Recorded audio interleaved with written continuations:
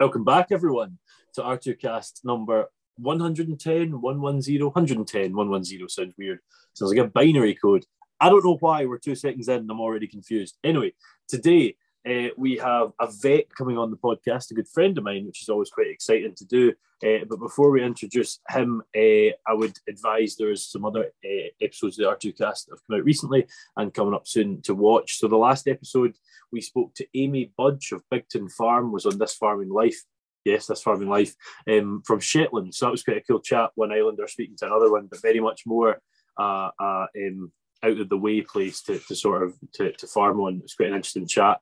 The next episode will be 111, which will be the third instalment of the R2Kast All In, with a guy, and I'm going to get his surname wrong because it's very hard to say, Glenn Penlington, I think, who is the current British timber sports champion. He's competed at Worlds. So that's going to be fun.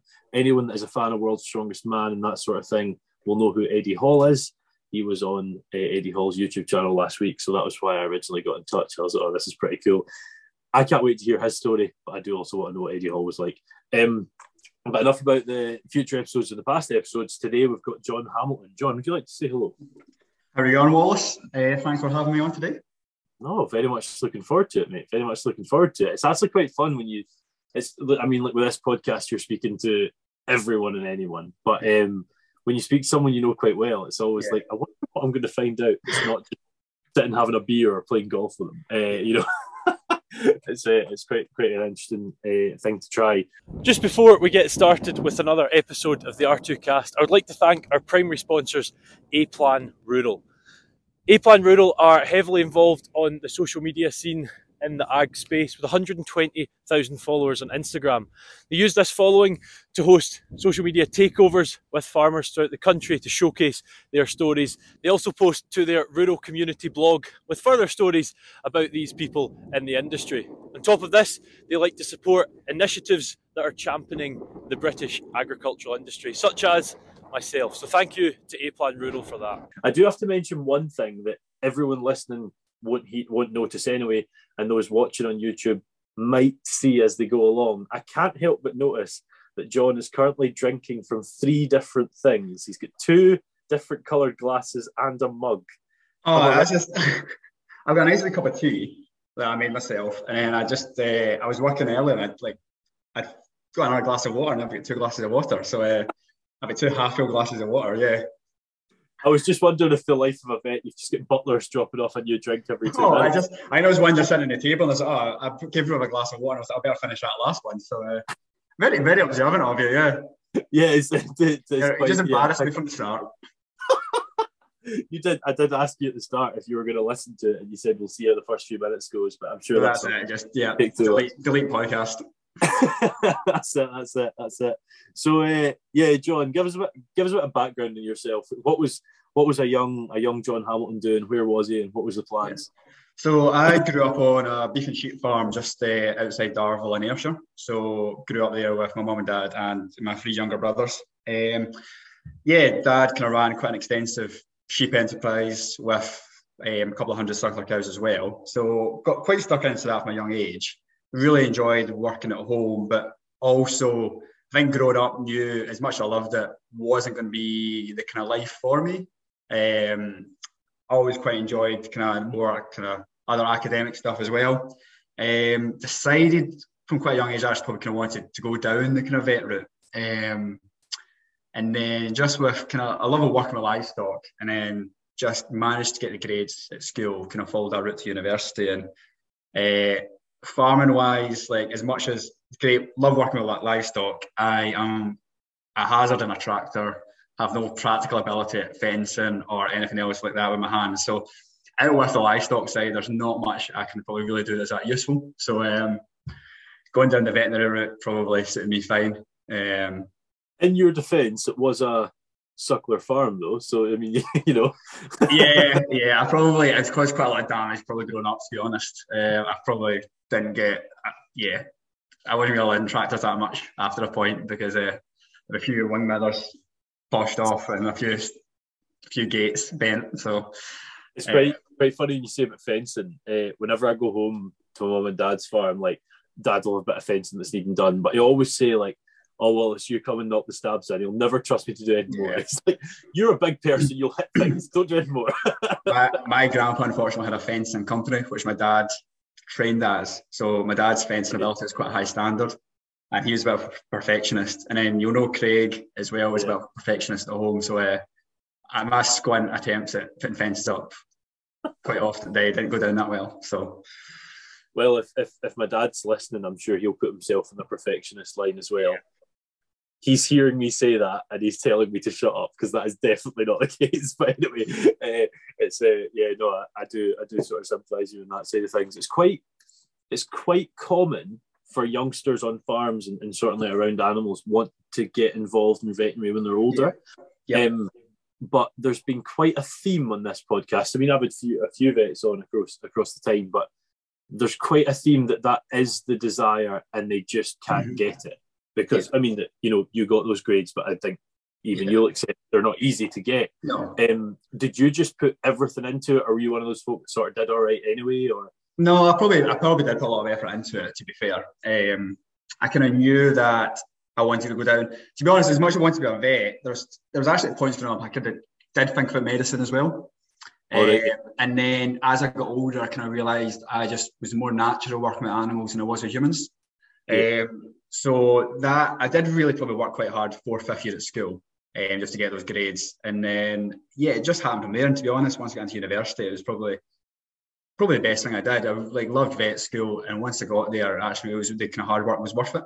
Yeah. It really did, kind of, for me, pay off. Veterinary is kind of a weird career. It's not for everyone, and it's similar enough to farming where there is that lifestyle aspect of it. There's a lot of on-call, long hours, but for the right person, for me, it's been great. I love the variety, love seeing different farms, and it's been good so far. Just before we get into sort of life as a vet side, can you tell us a wee bit more about the farm at home? Yeah, so, Craig, who I think you went to college actually with. He's back home full time now. So, it's on quite an extensive system. We have a lot of hill ground where we lamb off, and then we'll kind of lamb a lot of hogs, we sell lamb at foot. So there'll be, quite a big number of sheep. And then we've changed quite recently from a kind of continental cow to a kind of lin cow, which we're kind of doing a lot more out wintering, kind of calving outdoors, calving some indoors, and then get them out quite early. And there's we've got a kind of poultry enterprise as well, which Craig's kind of been quite key part of, which is kind of diversified the farm, if you like, away from the kind of traditional beef and sheep to have that kind of extra income as well. So it's great getting back home. I love going home at weekends, but it's the same kind of working with family, and it's nice getting away from it at the same time as getting involved. So it's it's the veterinary side allows, it gets a variety. You see different people. Every day is different. As much as I love the kind of farming side of it, I think being at home every single day of my life, I think I would struggle. I kind of like that variety and getting about. I was the same, actually. Obviously went to a different thing, but I was the same in that thing. The working with family is an interesting one. It's for some folk completely, and for some folk, I knew if and my dad would listen to this, if my dad in particular and I worked together further, it wouldn't have worked, but we got on great when we don't. And I get one with everyone at home, no problem at all, but they'll probably say I'm maybe quite difficult to work with at times. So absolutely. Every family's the same. Two-way thing, 100%, absolutely. What was the reason for jumping to lings? I think it was very much probably work-wise. The sheep numbers were probably going up at the time, and then we knew the kind of poultry side was coming as well. The Continentals probably took quite a lot of work, kind of high input for what you're getting out, and quite high costs associated with them as well. Whereas the lin cow works really well in terms of run them outdoors, run them very cheaply. You're still getting a good end product. Can even cross with the Charlie or the Simmental Bull. Easy calving, take a lot less work, and they're actually probably quite nice natured as well to work with. Yeah. So I think for us it's worked really well. And I think even down here we've seen a lot of change towards the natives rather than the Continentals. A lot of kind of easier calving cows. I think farms having kind of less workers around, less kind of manpower. I think the kind of native cow works really well just in terms of looks after itself. Calves get up from a young age and work really well. And whereas the Continental, they can have their problems associated with them.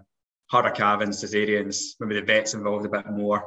And then it's even getting calves to suckle and stuff can be much more difficult. So Yeah, for sure, for sure. And do you know the poultry thing? I think you mentioned that to me at one point, but I didn't think I fully knew. Is that layers or broilers? So they are broilers, but they're sort of the grandparents, if you like, of broilers. Okay. So it's almost a kind of breeding policy where you're kind of breeding for genetics rather than anything else. Yeah. So they're kind of looking for kind of higher welfare but quick growing kind of chickens, and then they come in as the old chicks, and then they're basically reared to the stage where they're laying eggs, and then eggs go down to a hatchery and go to other farms. So we're just kind of a central point for breeding, if you like. Oh, excellent. I didn't know that. I genuinely didn't know that. How long's that been happening for? It kicked off, I think, when it's probably 2019 it kind of started. Right. I think it was the first year, that may be wrong. I think it'd been started 2020, yeah. It was just after I started working down in Lockerbie, so yeah. Because Craig worked for Aviagen, didn't he? He did. He worked there for a couple of years. He was kind of production manager there for a couple of years after he left college, and then he went home after that when the poultry stuff kicked off. So yeah, he's feeling involved with that. Excellent. I would ask how the last year's been for them, but it's been a pretty tricky year for poultry, hasn't it? Yeah, it's been. Yeah. So I always like to hear about vet school. I don't know why. I think off the top of my head, Kate Rowell, Kaz, Straharchik, and Hazel Mullins are three that I proper interrogated about vet school because it just sounds intense. Tell us about your time at uni. Probably if you start off, it's quite intense socially. There's so many social aspects going on in vet school. It's vet school's a bit of a bubble at university where the campus. I was at Glasgow University, and the campus is just sits outside the city of Bearsden. So it's just you're a wee bit away from the main university, and then there's vet socials, vet clubs, vet sports. So you're in a bit of a bubble just with other vets, and then the social life's really good at the start. And then you eventually get into quite intense studying and very hard exams probably as well. First year exams were a massive shock to the system. We came off school, we always felt hires and advanced hires were really hard. And then I felt first year was I scraped through the first year, it was just a different level from what we had at school. But then you kind of get used to that, and then you can get your way through it. But vet school itself, there was some great stuff. Glasgow, we had we'd sport day every year where we played Edinburgh at different sports. So we'd rotate every year between Glasgow and Edinburgh, and it was really intense, really competitive. But the night out afterwards was really good. So I played quite a bit of football and rugby doing that, and it was great. When you got the win, it was such a good win, to get over Edinburgh. It was so good. And of course, there's only two vet schools in Scotland at the moment. It is a very competitive nature between the two. So that actually is a question I'm quite interested about. There is two at the minute, but soon to be three. Is that a good thing? Controversial. Okay. I've heard, yeah. I think an extra vet school is beneficial. It's just the problem is how it's funded. So at the moment, the funding looks like it'll probably just come away from Glasgow and Edinburgh. So rather than solve, what our issue is at the moment, probably in Scotland rather than the rest of the United Kingdom, is obviously we get kind of free tuition at university. Mm-hmm. That's funded by the Scottish Government. Glasgow and Edinburgh Vet School at the moment will subsidise that by having a lot of foreign students coming in. So a lot of American students, Canadian students who pay extortionate fees compared to what we pay, massive amounts. So when we felt that we were going for university every year, there was more and more American students, which is fine. But then you got to the stage when we were finishing, more than half the year were from America and Canada. The worry with that is if there's less funding going to those universities, it just pushes the problem where they have more foreign students and less Scottish. So even though you've got an extra university, the actual end product might be the same. And then you've got a dilution of the talent in terms of lecturers who are actually at a university. I know there's a few from Glasgow went to the new one at SRUC. So you're pulling resources away from the universities already and diluting it a wee bit. At the same time, there's a shortage of vets at the moment, and that is one way of addressing it by having our university. And I think having a university more focused on agriculture as well, which I think SRUC and Aberdeen is aiming for, will be beneficial. So I think there's definitely two sides of it. It's not a perfect answer. There are some people really against it. Some people think it's a great idea, and I can see both sides, to be honest. That is why I asked, because I spoke to some vets, and you say about Aberdeen, and they're like, not want to speak about it, and then some folks see benefits. But yeah, I think quality is a big thing. I think Glasgow and Edinburgh are two of the oldest vet schools in the world, and they're both very highly ranked every year in the world, like the world rankings, if you like. When we were there, Glasgow was number one at one point, Edinburgh was number one at one point, and that's great to have on our doorstep. It's keeping that level there. Definitely when we were at Glasgow, there seemed to be a bit of a squeeze on funding with stuff. So it's like, yeah, it's a hard one, because I say you want more vet students coming through, but if a new vet school means less students coming through Glasgow and Edinburgh, that's a worry as well. Yeah, definitely, I agree. Yeah. Yeah, no, it's an interesting one. The sort of going back to what was involved, is there like a project throughout, and also is it like you've obviously wanted to go on and work in agriculture, but have you still got to learn the cat side, the horse side? Yeah. That like from the start, like you're doing basically vet school. Other countries will do it where you specify at one point, usually kind of third or fourth year. Glasgow, Edinburgh, and UK, you're learning everything, so that when you have your final degree, you're ready to go and do whatever side of veterinary medicine you want. We at Glasgow, we were able to choose a couple of modules, so like a couple of month-long, 4-week modules where we were able to specifying what we wanted to do. So I was quite fortunate. I did one on farm animal, so that was a month, and I did a month in Morocco as well, where I worked with the equine side of things. So I worked with horses. So that was a great month. Like you're working in Africa, like in Morocco, like some like really kind of rodeo kind of outfits. Yeah. And that was kind of we did. Our 6 always went out there and did that, and that was just like basically just you're almost a qualified vet at that point, and just like having to go at it, and it was good. But yeah, so you get to like once you get towards the end, you get to like pick and choose a bit more what you want to do. But up until that stage, right from first and fourth to fourth year, you're doing a bit of everything. Yeah. So it's a lot to take in. Like there's like trying to remember everything's quite difficult, but yeah, you get there in the end. What do you think's best, that way, or the sort of way in other countries that you can specify earlier? I think you're better learning everything at the start, because as a lot of my friends have changed what they wanted to do once they graduated. I think you learn so much when you graduate, and you learn so much about yourself. Yeah.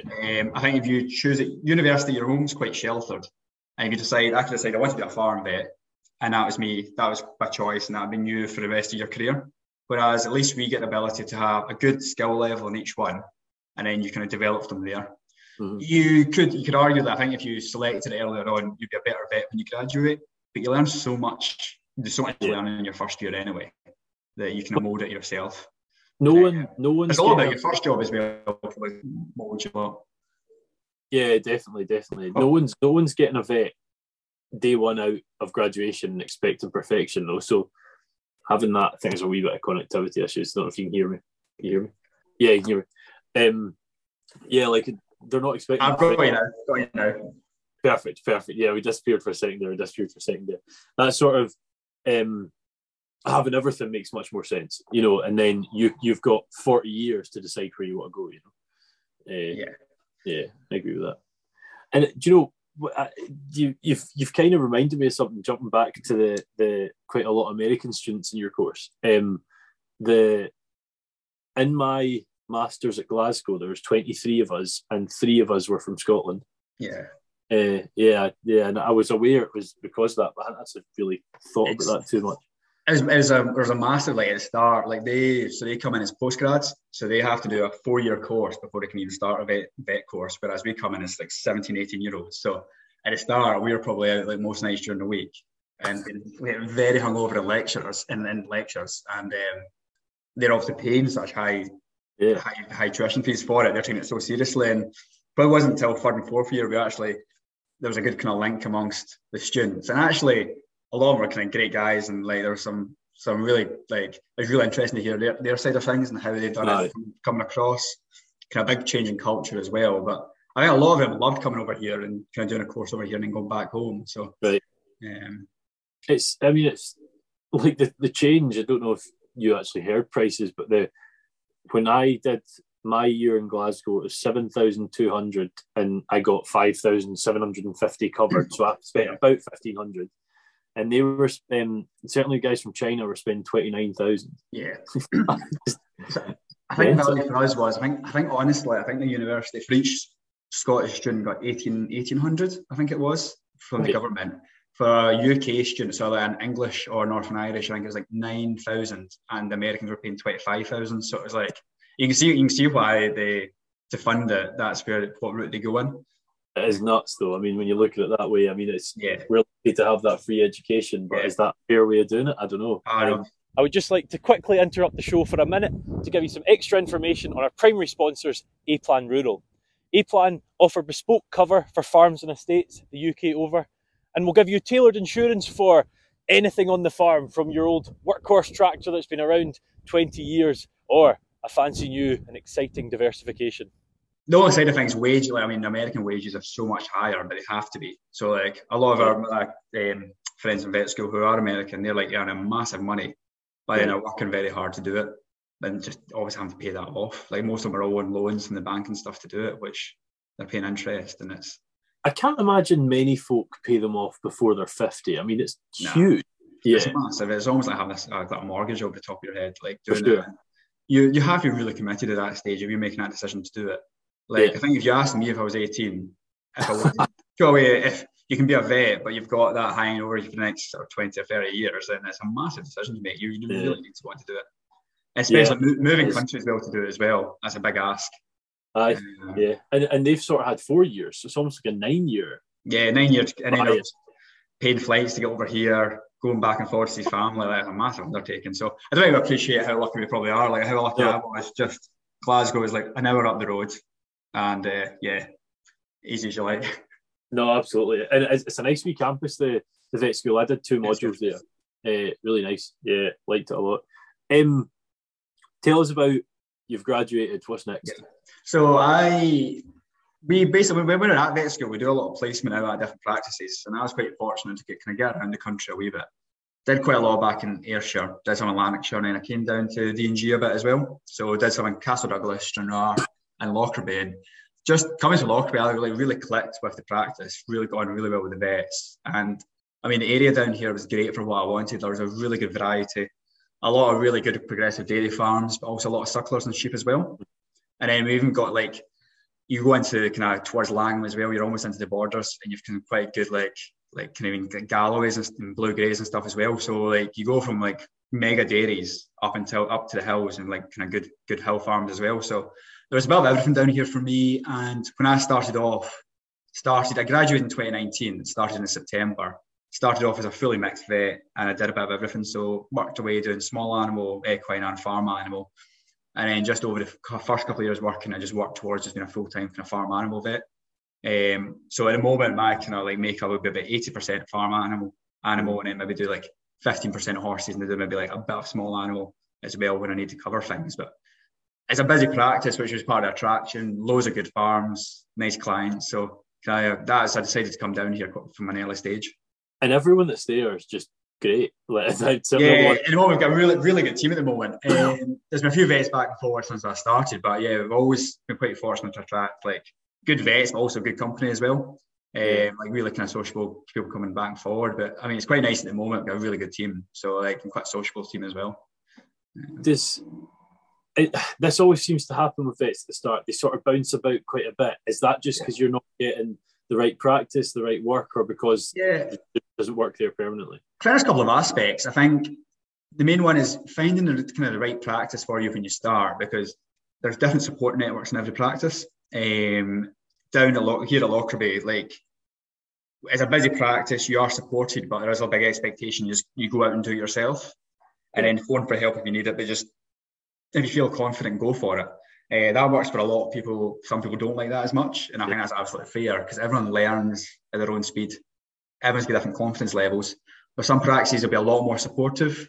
Some people might feel kind of like too supportive in terms of like just want to go out and do it themselves, but they're always having to take someone with them. So I think it's finding the practice that suits your learning curve, but knowing at the same time you've got that back up there if you need it. So like I was very fortunate. I was kind of left to get on with things, but also knew I had some really good vets behind me if I needed a hand with anything, and the support would be there. I think another aspect as well is because there's a bit of a shortage of vets, there's always other job offers. There's always people looking for vets. So it's almost the grass is always greener as well. Sure. If you have a bad first year as a vet, then it's very attractive to go somewhere else if you want to. So I think that's an aspect as well. The sorry, the sitting at you're sitting at 80% sort of farm animal base. Yeah. Is what's the sort of breakup roughly of people graduating as vets? Because I assume most go to small animal. Yeah. I think there's a big change towards that. That's probably where the majority of jobs are. So like a small animal kind of side of the business. There's when you go into the cities and stuff, obviously it's all small animal, and even rurally as well. There's always that demand. So it'd be hard to say. I'd say probably between 65-70% probably go small animal, and then the rest will be split between equine and farm. Most people try and get a mixed job to start off, just so they're doing a bit of everything. But the difficulty with that is depends on the area you're in. If you take a mixed job, I mean, just maybe like outside London or something, you're very much doing small animal during the day and covering the odd bit of farm at the weekends. Whereas, quite fortunately, in Dumfries and Galloway, you've got a really good mix of both. So it's location makes a big difference in that as well. But yeah, there's a lot more going to small animal side of things. And is the practice you're based at half and half, or what's that sort of? You're obviously 80-20, give or take. Yeah, it's probably split majorly between small and farm, with a bit of equine as well, probably about sort of 15% equine. So we've got two full-time equine vets, not including one of the partners who'll do a fair bit of equine. And then we'll maybe have 10 or 11 full-time farm animal who'll do a bit of small and a bit of equine, and then we'll have maybe 8 or 9 small animal vets as well. So it's a fairly reasonably sized practice. Probably the fashion at the moment is going towards more specialisation. So traditionally, most people are mixed vets and they're about everything, whereas now everyone's starting to go towards what they prefer. People are sort of expecting a specialised vet now. Like clientele are more expecting if you're taking your dog or cat in, you're expecting to see someone who's doing small animal all the time. Whereas 10, 20 years ago, everyone was expected to be a mixed vet. So that is definitely changing. I think that's a movement that every industry seems to be want the best at what they're doing. Yeah. Everyone wants an expert when they're paying for a service, and I think that pushes it. They don't want someone who's doing a bit of everything. They want someone who's dedicated to that profession. So I think that is where that comes from. Yeah. I just imagine there's someone turning up to look at a dog or a cat, and they're talking about the fact they were at a cow last week, and they'll be thinking, "Oh, well, it's great." Because I'm not long back from New Zealand, and they are like the vets would like rock into the practice in a boiler suit, take their wellies off the door, and just rock into like consults to see like a dog or cat, just like no cares in the world. And that was normal there. Whereas doing that here, you wouldn't really think of it. No, you wouldn't. No, that's quite strange. That's actually a point, that the partnership thing, that's quite a big thing in veterinary, isn't it? That's sort of like, is that the goal? Is that the target, or is that not always the case?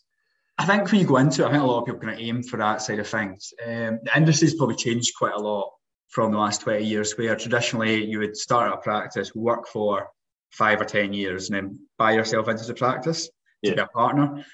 What's changed is there's a lot of corporate companies now, which have bought up a lot of companies over the last sort of 10 years and have got a major share of the market. And that's probably inflated the price of what practices cost. So there's a different ways of looking at that. You can go down the route of working for a corporate and being a kind of practice director, where you'll be sort of financially rewarded for like managing the practice, but you're not actually in ownership. We're still an independent practice, which I think is a good thing. And the guys in charge at the moment are trying to make things a bit easier so that kind of younger vets can buy in. So we can move towards a kind of trusteeship, where like 51% of the practice is owned by a trusteeship, but it makes it a bit more affordable to actually kind of buy in the long term. So that would be over time. That would be the kind of goal, if you like. Yeah. No, absolutely, that makes sense. And how many practices is there? There's a few, isn't there? Yeah, so the main practice is in Lockerbie, and that's all it's been, this kind of traditional where the practice has been. When I started in 2019, there was a new one opened in Dumfries. It's the Mary's. It's a really nice practice. It's really well facilitated, and it's mostly geared towards small animal, but we do run a lot of farm out there as well. And then we've got some kind of traditional what we call branch surgeries, which are open only certain hours during the week, and we cover Annan, Langham, and Moffat. So we cover a fair size of an area between Dumfries and around Dumfries and Galloway. What's a sort of, maybe not day, that's ridiculous, but a week in the life of you, like all the year round? But it's a bit of variety one time a year. So likes of during the week, quite often we do obviously we run a lot of dairy farms. Well, offer a service a lot of dairy farms, so we're in there quite a lot. A lot of farmers will be in every once a week or once every 2 weeks, where we're doing like fertility scanning, so scanning for pregnant cows or seeing cows that have not been seen or not been serviced. So, like of today, that's what I was this morning. I'm scanning dairy cows. While I'm there, I'll probably see a couple of sick cows, blood samples from calves, follow that kind of stuff up. We're just coming out of springtime at the moment, so we've still got a lot of cows calving, a lot of sucklers. So our mornings are generally fairly routine, and then it's just trying to like, the days are always fill up so quickly. It's like doing emergency work, seeing sick cows. Sometimes you're back and forward quite a lot. There's not often a quiet day. You do a bit of variety. So yeah, what I love is there's a lot of variety to the work. I say like dairy farms are a lot more routine at the moment. We're down here because of the size of the farms, we're in quite routinely. But beyond that, yeah, it's still like when a call comes in to go into a calving, you just have to make time to go and do it and sort of day out. So it can be stressful. Time management can be a big thing. You just don't know how long things are going to take. So if you see you're going to be somewhere by 2, like it's like something so difficult. You start calving at 12:30, you're like trying to get done. But yeah, we're fortunate we've got enough vets. If you're stuck, you can get someone else to cover yourself, which is good. But I hate being a smaller practice where like you're having to do everything by yourself and it's trying to keep people happy. But yeah. Do you, I mean, like, I don't word this. Can't be that hard to word. Yeah, well, I guess, do you have a favourite time of year? Oh, springtime's a favourite. Is it? Yeah, like I really enjoy calving cows and learning sheep. I think that's part of growing up that I really enjoy doing. You're going into a kind of a problematic scenario and you're trying to find a solution to it. Yeah. I really enjoy that. Yeah, that's good. And then you're getting nicer weather. Cows are getting outside. It's nice. And I say that side of the work's really good. Summer's great as well. Winter, I think, just weather-wise, cows are housed. Weather's horrendous, short days. Yeah, you're working outside and it's cold. But like, once you get into spring, it's quite nice release. And oh, that's terrible. That's such a good question. Oh, it's so good. And then you mentioned about spring, and I thought about lambing time. I don't think I'm going to remember it. That's very annoying. Oh, not to worry, it couldn't have been that important. So, yeah, sort of got it. Remembered. How does on-call work? Is it a day a week? Is it how's that sort of spread out? We're quite fortunate. We've got a pretty good rota. So our on-call is busy, but we do one night a week. So I do at the moment a Wednesday night. So that's your on-call with 2 other vets, and you're covering small equine and farm. Quite a lot of practices will have one vet on call and have a backup if you need it, whereas we share it out quite evenly so that if you do go to a calving or a lambing, you're not having to worry about your phone ringing going somewhere else. Someone else will pick it up for you. So that works really well. So at the moment, we're one night a week. Through springtime, it sort of works between 1 and 4, 1 and 5. And the rest of the year is 1 and 5 weekends. So you're only on every 5th weekend. We'll do Saturday shifts as well between that, covering Saturday mornings for routine stuff. But yeah, one night a week and then one late night where you're working till 7. This time of year, I mean, you don't finish at 5 every night. That's just part of the job. Like if you're called out to call at 4:30 and that's it, you could be late finish, you could be back at 8. But yeah, you just accept that as part of the job if you like. Every job's got times of the years, that's the case, don't they? Exactly. Yeah. Yeah, absolutely. Yeah. You did a bit of travelling lately. Yeah. So went to New Zealand. What was that like? Class. So yeah, managed to get out to, so once spring finished here last year, our busy period with me and Chloe, my girlfriend, who's also a vet, we went out to New Zealand. So we went out there for a calving period. I was working as a vet out there, did that for sort of 6 months, following them from calving into their repro work. So did that from June till December. And then Chloe, she fancied doing something different. So she went to quite a big dairy farm and was kind of on farm there, did a lot of kind of calf rearing, calving cows and stuff as well. So she did that for a while. But yeah, it was great, like great lifestyle out there. It was good to see how a kind of different side of the veterinary industry as well. It's just obviously very seasonal out there compared to here where we're calving all year round with dairy farms. So it's quite good seeing that, how things are done on kind of quite a big scale. Did you do any non-veterinary travelling? Yes, you did. So once we finished work in December, and then we did a month travelling New Zealand, Australia, went to Cook Islands for a week. Oh yeah. And then we did a bit in Asia, Indonesia, Thailand, and Laos, and way back. So yeah, managed to pack a lot in. So I kind of made the most of it while we're out there. So yeah, it was a hot January, February, and then came back here to a really wet, cold March. So March was a really long month being back in the rain, in the cold. Yeah, you're sort of used to March coming and you're like, oh, it's still raining, but it's a bit warmer. But if you just came from that. Yeah, come back from that. The first couple of weeks were really like, it's quite hard going. There was a few times I was looking at flights back out, but as I was saying earlier, like it's now we've got to April, May, like the sun's out and life's good again, but March was not good. What was your favourite part of the journey? I think being settled in New Zealand. So you were only there for sort of 7 months, so we made the most of it. We did like we've managed to get a lot of skiing in during the winter. I really like skiing, so like doing that every weekend. Ski slopes were like an hour's drive from our house in Christchurch, just south of Christchurch. Getting to a lot of rugby games, getting just outdoors in New Zealand is class. So really just enjoy the culture over there. And then I think we managed to get, because we're so far out in New Zealand, we're like, well, while we were there, we was able to the Cook Islands. So it wasn't really that far compared to like Cook Islands, middle of the Pacific. Like it was like unreal. Like not that touristy, so it was like just like middle of nowhere kind of paradise, if you like. So it was great to see. Just kind of great wildlife and like beaches and stuff. It was so good. I thought it would have been quite touristy. There you are. Nah, I think it's so far out. So I think everyone kind of goes to Fiji, and then we were looking at flights, and we seen like kind of cheap flights. And we're like, well, this will be different. So we got there, and it's like one road around the main island. It was just like dogs running loose everywhere, like not much infrastructure at all. No Wi-Fi, no service at all. Middle of the ocean. Like it was dogs running loose, no Wi-Fi, no service. It reminds you of Darvel. Doesn't it? Yeah. Do you know that must have been quite surreal? I mean, I don't know how far it is from Australia, but or was it New Zealand you flew from? New Zealand we flew from. I think it was like a 3 or 4 hour flight from New Zealand. So like just nothingness. Yeah, just when you look yourself on a map, so if you went to Snapchat maps, you're just like just in the middle of nowhere. And then we got a flight from the main island to one of the rear islands, and I was like even more remote. There was like 200 people lived there, and I was just like nothing there. So it was worth seeing. It was totally different. Like somewhere we'll never be back to. But nightlife wasn't great. There was a few nights we were out like trying to look for like pubs and stuff. And we got a bus right around the island, and like got one pub which closed at like 7 o'clock, and then got the bus eventually got back to where we were staying. And we're like, oh well, that is a nightlife in Rarotonga. And then we made the mistake of trying to get drinks on a Sunday, and like very religious out there. So we were like, chased out the hotel that we asked for drinks for blasphemy. So it's just a different world. I guess you're not in a place like that for that, though, aren't you? I mean, just the views, the serenity as well would be pretty. Quite reminds you a lot like Aaron, doesn't it? Well, it's pretty busy. Too busy sometimes. Do you know, it's quite funny. I was speaking to Amy Budge, and I was filming for the episode, the most recent episode, just filming with her last night. She was talking about diversification. She was like, I've got to be able to get some money out of these pesky tourists somehow. Maybe start from not calling them pesky tourists.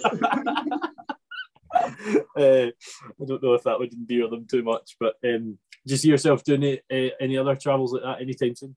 Oh, I'd love to. Like, we loved it when we were doing it. I think we left New Zealand in December, did 3 months traveling out a bag, and like 3 months in a row is long enough.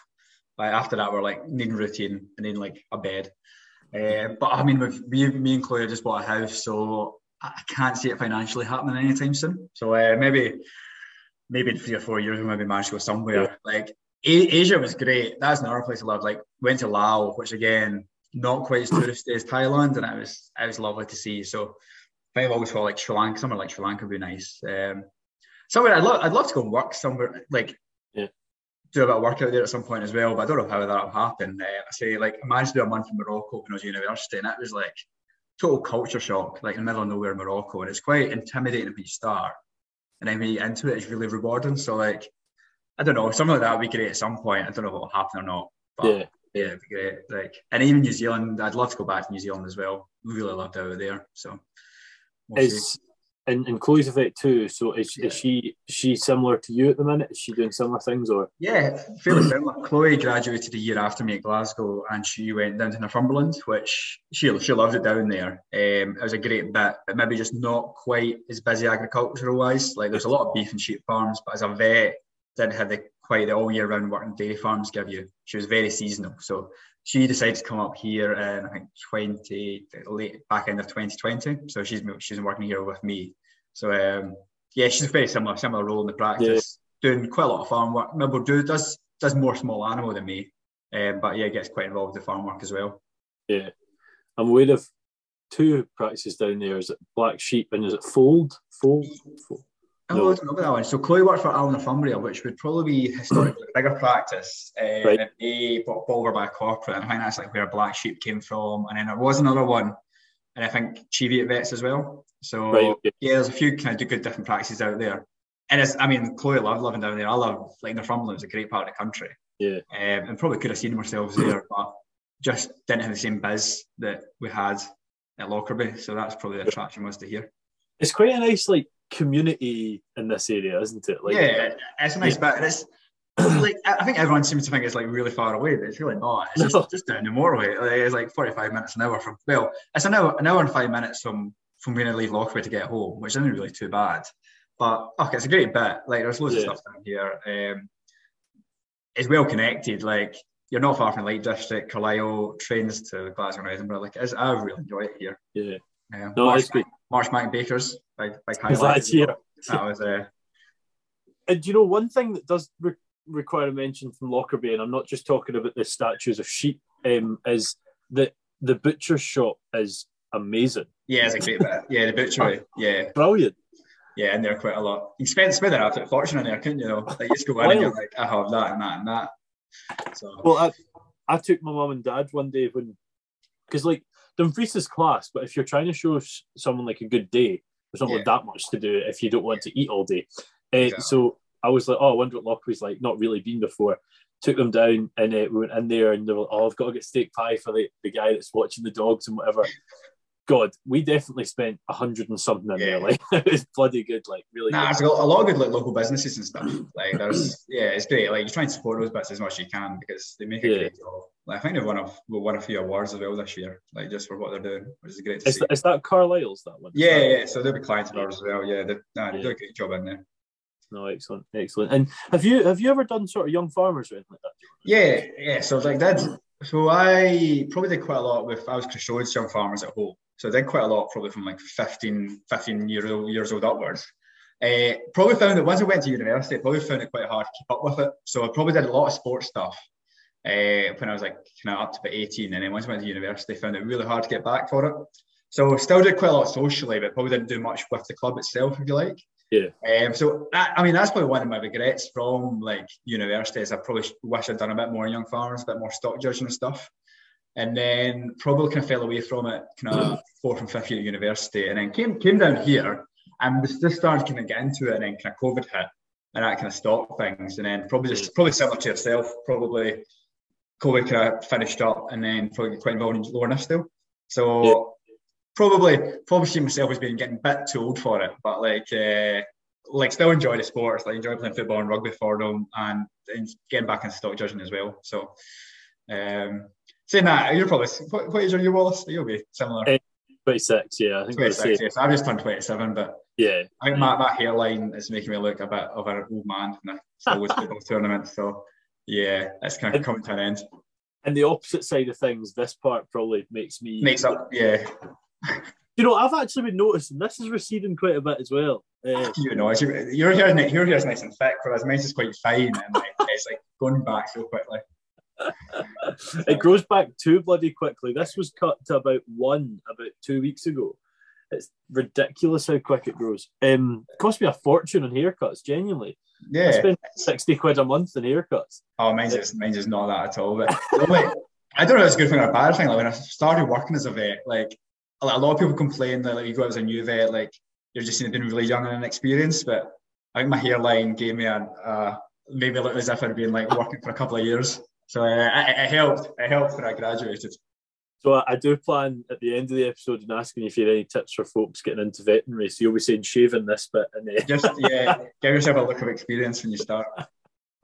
Do you know we could speak about veterinary and whatnot for forever, I'm sure, John. But there's one thing I really wanted to ask you.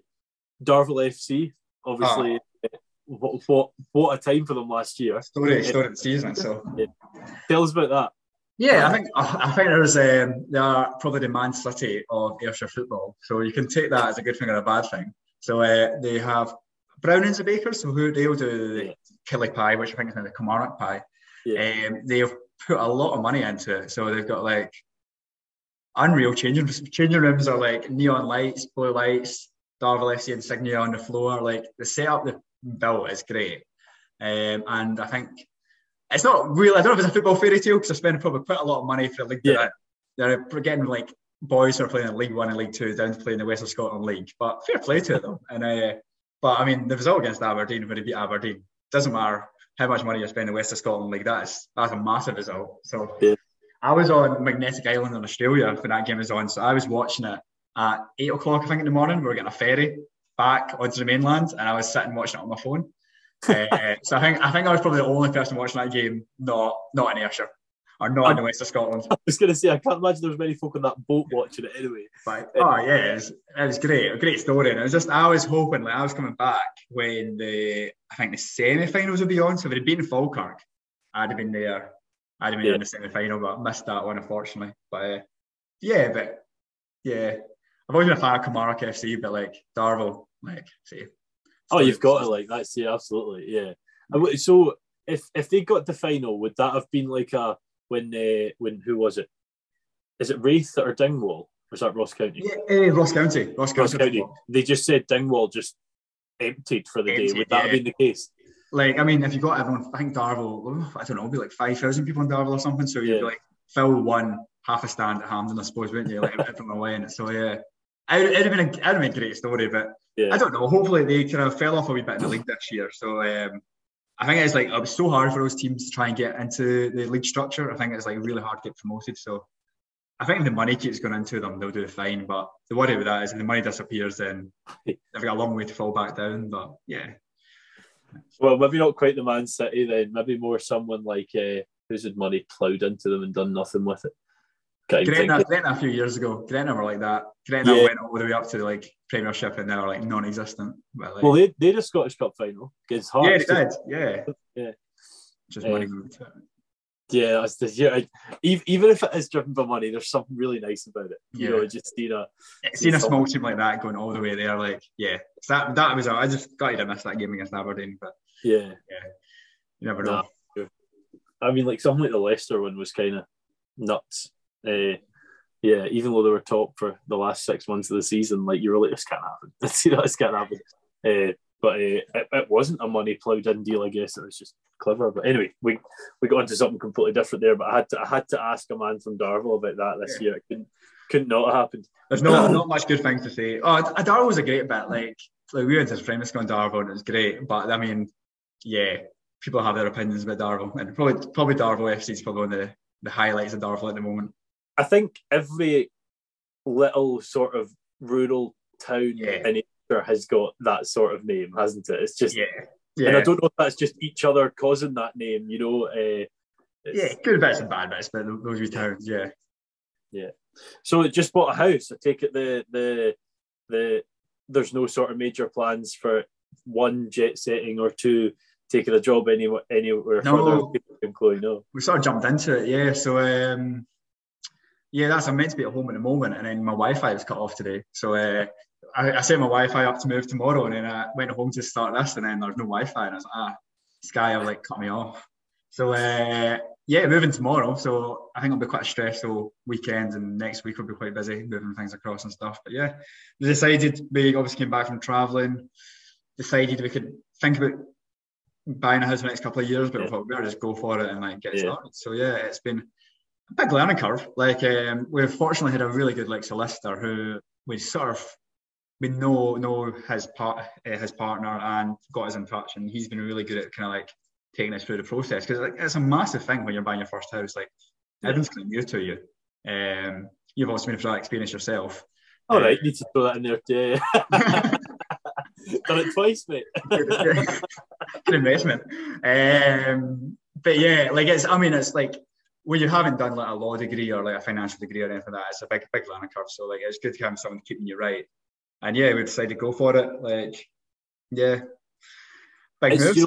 It's an interesting one because like I wouldn't class myself as an idiot. You and Chloe are obviously not, but it's stuff that, I mean, when I bought it the first time, PhD student and a lecturer, like clearly not idiots either, but I knew about 2% of what we went over. Like, you should learn this stuff, not as in depth, but bit more at school level. 100%. Like, because like I say, like you think you're quite switched on, and you start speaking to some of these like lawyers and stuff, and it's like a lot of it goes over your head. But I say we were quite fortunate. Our like lawyer was like took his time and actually spoke us through it, and we learned quite a lot off him, which was great. He had a lot of time for us, which really helped. But yeah, like you could easily get yourself in a situation if you didn't know what you're doing. But nah, it's been. I say we really enjoyed living down in Dumfries and Galloway. I always thought I'd end up back in Ayrshire, back in Lanarkshire, but like time's disappeared. Really enjoyed the job, enjoy the area, and I say it's not far. It's an hour from home for myself, and it's the same for Chloe and Bigger. So like it works really well.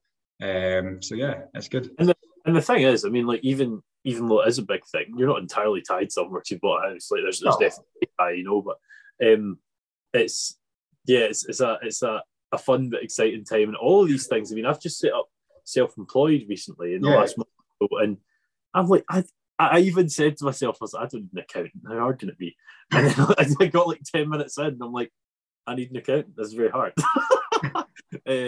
Tricky time, but it's quite exciting. It's very exciting. So is that the first thing you've bought? Yeah, it's first time. First time we bought a house, yeah. And I say, like, it's just been, or like we could sell on it for a couple of years and not do it, and then you wish you had. So I wish I bought a house like 2 years ago when interest rates were lower, but what can you do? So, nah, but see, everyone says this, and you hear folk on, like, I was going to say the news. I don't watch the news, but I'll try and pretend I'm fancy. Like talking about the fact interest rates have thrown through the roof and whatnot. Time to do it was then, and prices starting to decrease. The way I see it is, I am not a good saver, and putting it into a flat or a house is a good way of saving, and it's there, isn't it? So, and I think as long as you budget, you know what you're paying for, and know what you can pay, then it's absolutely fine. That's so it. Works its way out. But, and the whole idea of paying rent is just hurtful. Like the rent prices down here are huge. Like I think everyone seems to have jumped so much in the last couple of years. I think everyone's want to put the D&G action. Everyone's want to move to the countryside. So like house prices and like rents went up so much. So it just seems so much more sensible paying a mortgage than paying 100%. Paying an estate for an expensive rent for a farm bungalow. So I mean, definitely a sidetrack. I didn't expect to go down, but the rent here are insane. I mean, like this flat, I think it's quite funny. There's a vantage point in this flat. You can see the whole place. Like it's a mousetrap. It's tiny. Yeah. The mortgage is, I think, 270. Yeah. I'm overpaying for obvious reasons, but I can rent this out for 650. Yeah. It's nuts. Like we were in Australia trying to to get a flat or a house sorted out for when we came back, and we were like applying for like houses, and it was like there was like 40 people going to see them. And we were obviously like in Australia. Yeah. And like we had like no chance. And even then, like they're offering, it was like £700 for like a 2-bedroom house. And it'd be like no cooker, no fridge, no washing machine. And they were like just charging silly money. So yeah, that kind of didn't force our hand. But we're like, nah, it's a time to buy something. Like yeah, definitely. And I just say like we'll probably see ourselves as being here long term, but I say like veterinary has got a really high dropout rate of like people not wanting to do the job anymore. I think you have to make the job work for yourself, and I say we both really enjoy it at the moment. So like you might as well make the most of that, settle down when you can. Things can change in the future, but if you're enjoying it, then kind of go for it. So no, absolutely. No, you're listening, John. It's good crack. As I said at the start, it's always quite fun to have a chat with someone you know anyway. But sort of to hear some other things and sort of go into nitty gritty of stuff. So it's been a pleasure having you on. No problem. Hope you've enjoyed it yourself. Hope someone listens. Oh, I'm quite certain they will. It's not even just for you. It's such a massive podcast these days. Just rolling in it, Wallace. Rolling in it. Well, let's not go. Is that your second or your third flat you're sitting in at the moment? Have you got a few going on? That's my what? Sorry. Second or third flat you've bought now? No, it's my second property to buy. But I think you know better than anyone that the first one's still not my ownership. Anyway, there's still 2 questions to ask. Let's not pretend that I'm more well off than I am. I hope you've kicked your feet up and got comfy and enjoying another fantastic episode of the R2Kast with another really interesting guest. I would just like to quickly take another second to plug the sponsors of the show today, the Scottish Farmer, and I would strongly advise you to go out and pick one up this week and see even more of the fantastic people that are in our industry. There's 2 questions we end every podcast with, and that they are: where do you see yourself in 5 years? And if you have any tips for folk getting into veterinary, what would they be? Yeah, so 5 years time, I reckon I'll still be here in D&G. I think I really enjoy the job at the moment, enjoy the variety. So I think the next step for me, I will probably do a bit of further education.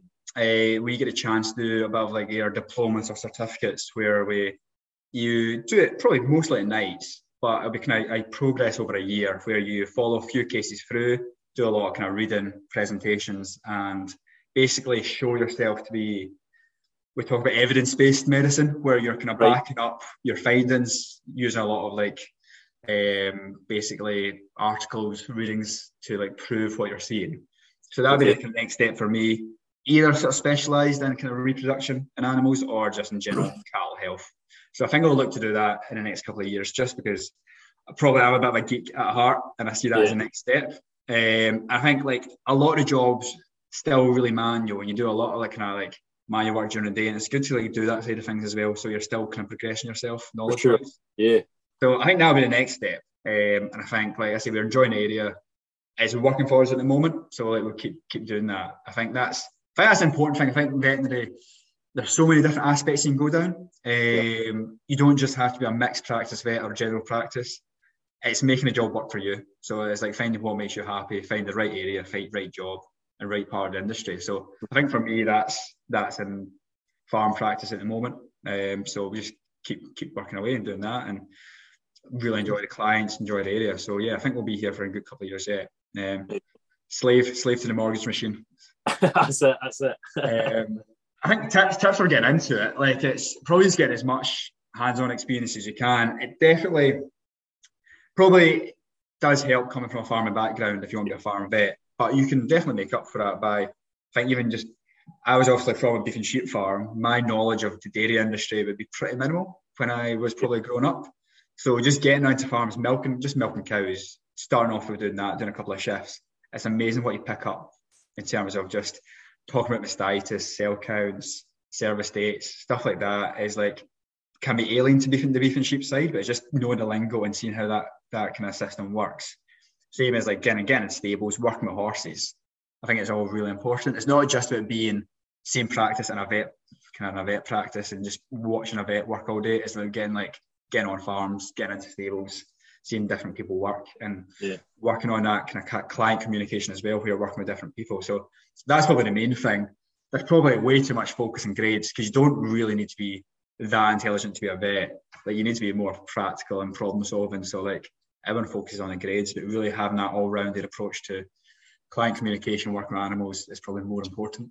It's just the first sort of barricade, though, isn't it? It's the first thing. Massively is. It's just getting past that. Once you get past that, I say the exams at vet school are hard, but you get yourself through it. You don't need to. The problem with vet school is you're constantly having to get an A, so you feel like every exam has to be perfect. Whereas at vet school, you can. I say first year I scraped by. I'm pretty sure. I think it was a good D that I got, which is I just passed, and I was just probably getting through first year. Went out way too much. Didn't really know what to expect in the exams, and I got myself through it, and then it just fell in place after that, and you got on fine. But once you get past that point of school exams, you're all right. Once you're in vet school, there's the odd person, like people do have to reset exams. A lot of my friends reset exams. That's not a massive issue. It happens. Everyone learns their own time, and even resetting a year does happen as well. But once you're in vet school, generally, you see yourself to the end. Well, that's the thing. You're leaving at what, 22? Yeah, 22, 23. Yeah, it's been young, like, you know. Yeah. So it's a long degree. Like 5 years is a long time, and like obviously I'm the old Craig, Robbie, and Tom were all younger than me, and they were all working full time when I was still at university, which is so frustrating when like they're all making money and working, and you're still at school effectively. But it's worth it. And you can work anywhere in the world, really. Like Glasgow and Edinburgh, you've got the ability to go and work in New Zealand and Australia without having to do any extra exams or anything. So we're quite fortunate. We've got ability. If you wanted to work in America and Canada, our degree covers you for that. You have to do an extra exam, but you can do it. There's only so many vet schools. I think there's only like 3 or 4 in the UK, including Edinburgh, where you can do that. So one of my good friends, he is going to Canada this year. He's just passed the exam, his entrance level exam to do that. So I mean, you can work all over the world. Obviously, New Zealand, Australia, Canada, America. Like it's great. It's quite an important thing you mentioned there about the fact that your brothers were like they were earning and you were sitting there like whatever. a long process that, because I was at uni for the same amount of time as you, Yeah. different, but there was all your mates or some were setting up self-employed and making more money than probably I still do now. But it was quite nice to then get out and pretty quickly be making similar money for a lot less hours. You know, it was quite nice. You see it as an investment, if you like, of your time. But I think by final year I was like ready to get to work in life. Like it was like time to do that. But no, like university, some great experiences. That I say did Morocco. The other place I got to go to Botswana at university, so I did a month there. So it was like full safari, like working with like rhinos and stuff. It was class. So like it gave me that experience as well, which I would never have done if I wasn't there. So it was really good. Believe it or not, you're not the first person who's been on the R2Kast that's worked with rhinos. There you go. Yeah, second. And I just kind of want to show off a little bit here. I do this sometimes. I've got 3 things that I'm really good at. One of them is telling like what number someone is that's been a guest on the podcast. It's I'm number 110, 110. Is that right? Yeah, that's right. I did have to check that, but in fairness, like I seem to know like longer ago. Like I said, Hazel Mullins earlier, she was 29, Kaz was 32, and Kate Rowell was 39, but was originally 42. I had to swap. Anyway, that's not what I was going to do. One of my other things is capital cities, and I'm going to go for the 2 countries you just mentioned: Morocco, Rabat. I never know how you said it. And then I've maybe set myself up for a fall here. Is Botswana Gaborone?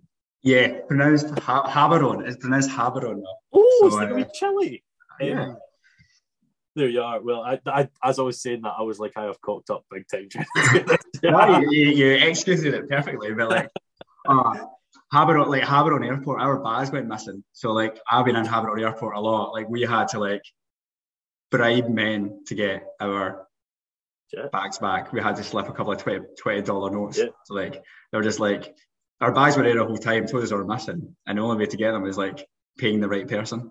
Like, so do they make quite a bit of money doing that then? I reckon that's a bit of a side earner. Yeah, like they see the white tourists and they're like, bags missing. Yeah. And then it took a day to realise actually you just had to pay the tax. So yeah, it's just those things you learn. I think like kind of in Africa, those kind of things happen and you just have to like have extra cash in your pocket. Yeah.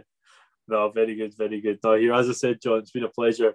We spoke off camera about how the time goes by. It's already been more than an hour. It does sort of just it sort of flies by. But no, thank you for coming on. Appreciate your time. Good. I appreciate it.